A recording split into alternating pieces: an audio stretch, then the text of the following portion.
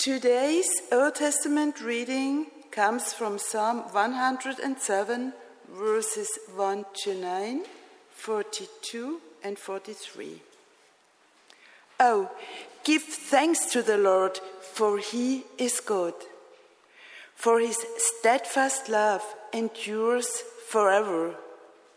Let the redeemed of the Lord say so, those he redeemed from trouble and gathered in from the lands, from the east and from the west, from the north and from the south. Some wandered in desert wastes, finding no way to an inhabited town, hungry and thirsty. Their soul fainted within them. Then they cried to the Lord in their trouble, and he delivered them from their distress. He led them by a straight way until they reached an inhabited town. Let them thank the Lord for his steadfast love, for his wonderful works to humankind, for he satisfies the thirsty, and the hungry he fills with good things. The upright see it and are glad, and all wickedness stops its mouth. Let those who are wise give heed to these things, and consider the steadfast love of the Lord. This is the word of the Lord.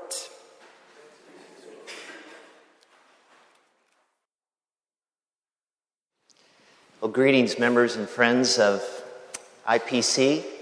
It's great to be with you again, and this time for a whole month, since it's IPC's very commendable 60th anniversary. And since you are in the midst of a pastoral transition, I thought I would preach a sermon series this month on IPC's past, present, and future. Those will be 3 sermons, this Sunday, next Sunday, and the following Sunday. And then on the last Sunday of the month, I thought I would preach a sermon that is titled, A Compass for Your Journey. I should also mention that I will be having office days and hours during this month here at IPC. However, this next week is an exception because of other responsibilities that I have to fulfill. But in any case, I will be having posted my office days and hours in case any of you would like to come for a visit or for some conversation during that time. I would enjoy it very much.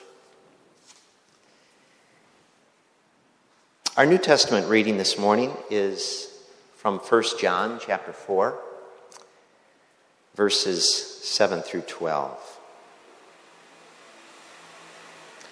Beloved, let us love one another, because love is from God, and everyone who loves is born of God and knows God. Whoever does not love does not know God, for God is love. God's love was revealed among us in this way. God sent his only Son into the world so that we might live through him.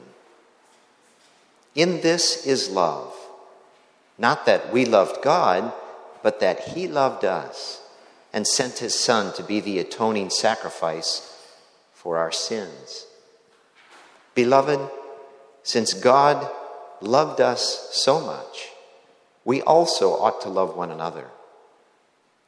No one has ever seen God.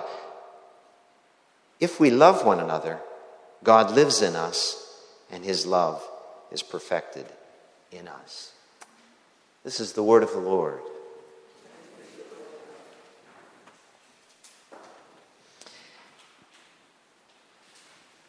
From about 1840 until 1869, the Oregon Trail was heavily used one-way dirt road across North America. Just as centuries ago Turkic peoples migrated from east to west across Central Asia, various immigrants to America migrated east to west to settle down in and around Oregon and to farm or mine the land and to raise their families.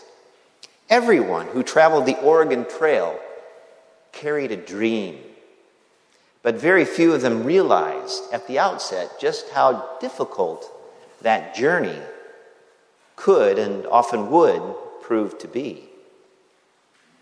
Historical records tell us of one party of pioneers that traveled the Oregon Trail that suffered from delay after delay.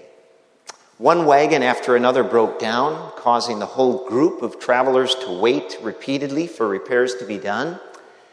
And with every repair, impatience intensified. To make matters worse, it was an extremely hot summer. Drinking water became very scarce, and the grass for their precious animals was often nowhere to be found. Fretfulness eventually gave way to fury, and fury eventually gave way to futility. Well, one day when circumstances were at their worst, the leaders of the party promised the travelers that evening they would have a meeting and anyone and everyone could voice their complaints. They would then decide together what changes would need to take place before continuing their journey. And as darkness fell, the leaders built a fire and quietly, gloomily, and resentfully, the travelers gathered around and sat down. Everyone wondered who would be the first complainer to speak out. I can imagine that IPC has had a few such grievance meetings in its 60-year history. All churches do. Perhaps you've even had one recently in conjunction with the current pastoral transition. Such meetings are never easy, but they are, too, an inevitable part of church life. This past week, I read through the 50th anniversary IPC booklet, including all the letters that former pastors had written. And of course, all of those letters were largely upbeat and positive, as you would expect of letters for such an event as that. Oh, the earliest letter did speak of having to use waterlogged hymnals, I noticed, and having a lack of hymnals. Also of having to use a classroom for a sanctuary, and a table for a pulpit, and a piano in place of an organ. I found myself wondering about the problems that my wife and I faced in starting the St. Paul Union Church in Turkey.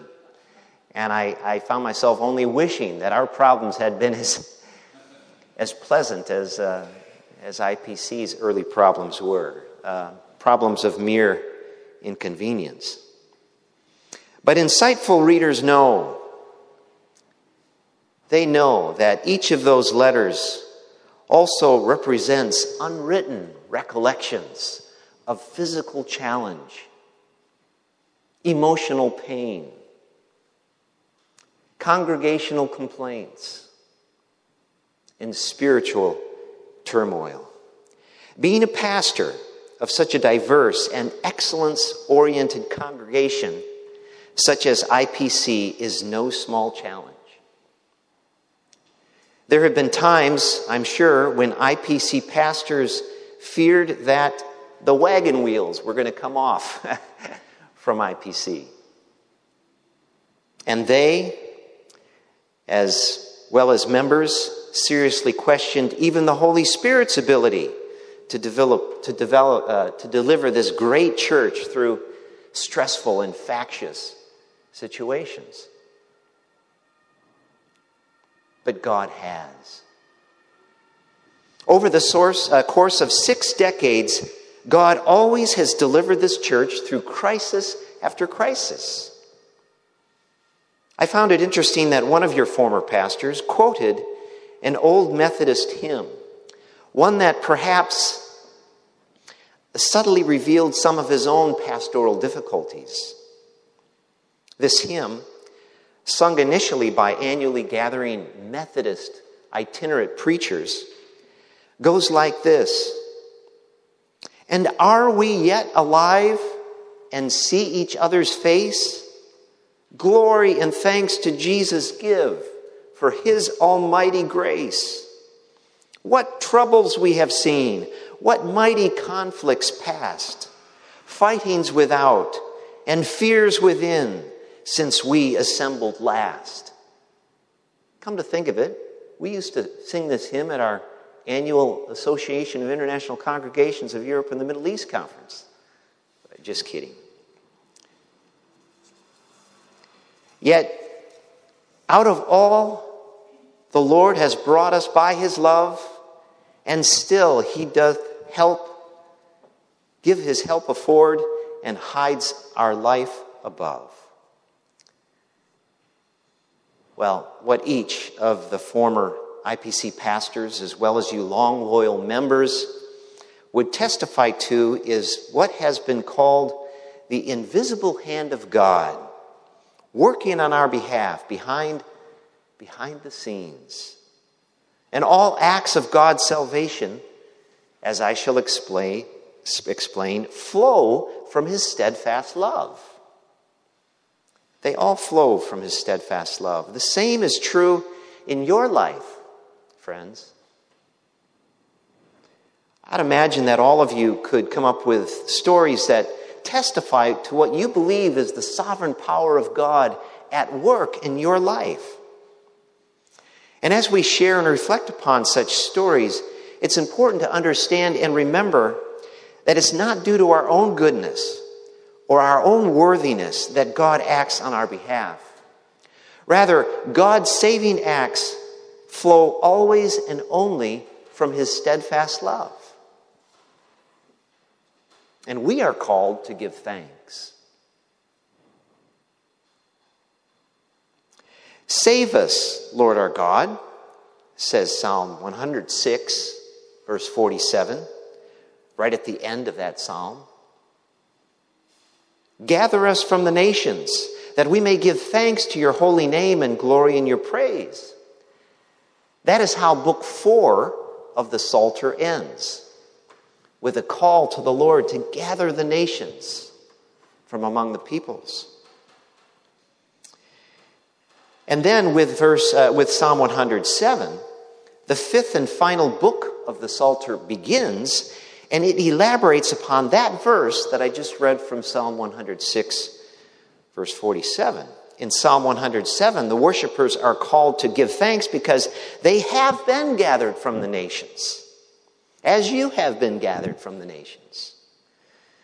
Give thanks to the Lord, for he is good. His love endures forever. That verse of Scripture, friends, is worthy of not only application, but also memorization. And that verse introduces not just the theme of Psalm 107, but the big theme of Book 5 of the Psalter. And that theme is wrapped up in one remarkably rich Hebrew word, the word chesed. There are just under 9,000 ancient Hebrew words used in the Old Testament. And in terms of importance, chesed ranks in the top 3 for sure. The meaning of the word is so rich that it's difficult to translate. For example, in my New International Version translation, in Psalm 100, verse 1, chesed is simply translated as love. But in verses 8, 15, 21, and 31 of this psalm, where chesed shows up again and again, it's translated as unfailing love. And then in verse 43, we have still another translation of chesed, loving deeds. Chesed is the active, unfailing, covenantal love of God. It is the spring of his compassion and the source of his salvation. You and I are here today because of God's chesed. In the same sense that the author of 1 John declared that God is love. That's not to say that God equals love. It's not a mathematical equation. However, chesed reveals the core of God's character. He is a God who responds to the needs of his people, and the reach of his redemption is incomprehensible. Indeed, no menace or mess that his people are in is too difficult for him to manage and to make right. Therefore, the psalmist says, "Let the redeemed of the Lord tell their story. Those he redeemed from the hand of the foe. Those he gathered from the nations, from east and west, from north and south." That word redeemed is generally used in the Old Testament with regard to the exodus from Egypt or with regard to the return from the Babylonian captivity. In Isaiah, the word is even turned into a name or title for God, the Redeemer of Israel. But here, the word is even turned into, uniquely used as a passive participle. The redeemed of the Lord, or better yet, those redeemed by the Lord. For it was his loving action that delivered them from the foe and gathered them from the lands, from east and west, and from north and south. Metaphor is most likely used with regard to those terms north and south. Zaphon is north in Hebrew, but it could also stand for the menacing nations to the north of Israel, namely Aram and Assyria, and even Babylon to further east. And the Hebrew word yam means south, yes, but it can also refer to the sea, which represents chaos and danger often in Scripture. Well, even from these metaphorical applications of Zaphon and Yam, God was able to deliver his people. In the remainder of this psalm, the author describes 4 different situations, really 4 different kinds of situations in which the Lord works deliverance for his people who cry out to him. In verses 4 through 7, we read about just one of these types of situations. The foes in these verses that these wanderers, not travelers by the way, travelers have a destination, a purpose in mind, but these are wanderers. The foes that they face are hunger and thirst. The wanderers have lost their road. They don't even have a path to follow. They are helplessly lost in the desert, stuck in desperation. And so they cry out to the Lord in their trouble. This phrase, too, by the way, is used again and again in this psalm. And he delivers them from their distress. The cries of God's people stir the love in God's heart, and he acts on their behalf. At first glance, you, a 21st century reader of this psalm, may think to yourself, well, what does this ancient psalm have to say to me? I'm no wanderer. I have a city in which I can always live, or a place to which I can go. How can I relate to these wanderers? Well, however, the fact is that many Christians, our brothers and sisters, and God-fearing migrants in our world today could relate very well to the description given in verses 4 through 7. And in the very least,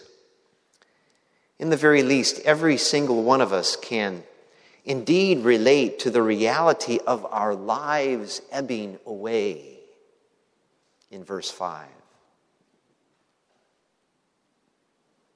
But God delivers us still.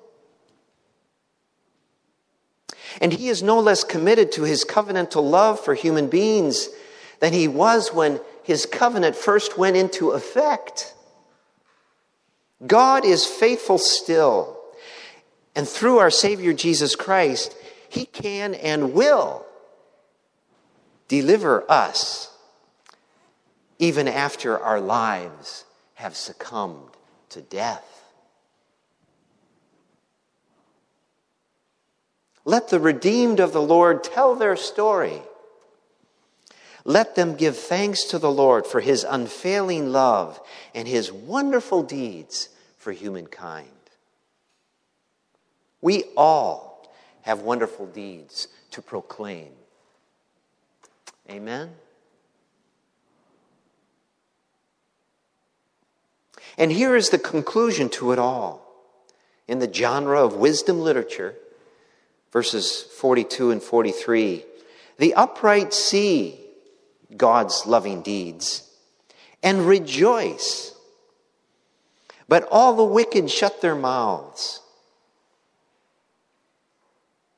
Let the one who is wise heed these things and ponder the chesed of the Lord. It should be noted that the Hebrew word for heed doesn't just mean pay attention to, as it does in English, but rather it takes attention one step further, so that these things are to be actively called to mind and treasured.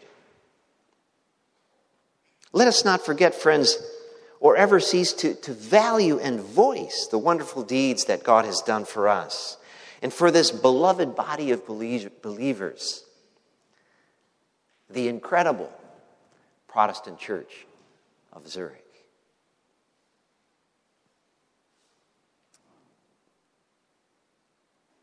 There, around a blazing campfire, those travelers of the Oregon Trail sat in embittered silence, wondering which of the many grumblers was about to speak out first. Without hesitation, one man stood up, and he gained the interest of everyone. After a pause, he began to speak, but he didn't say what others expected to hear. Instead, he said this: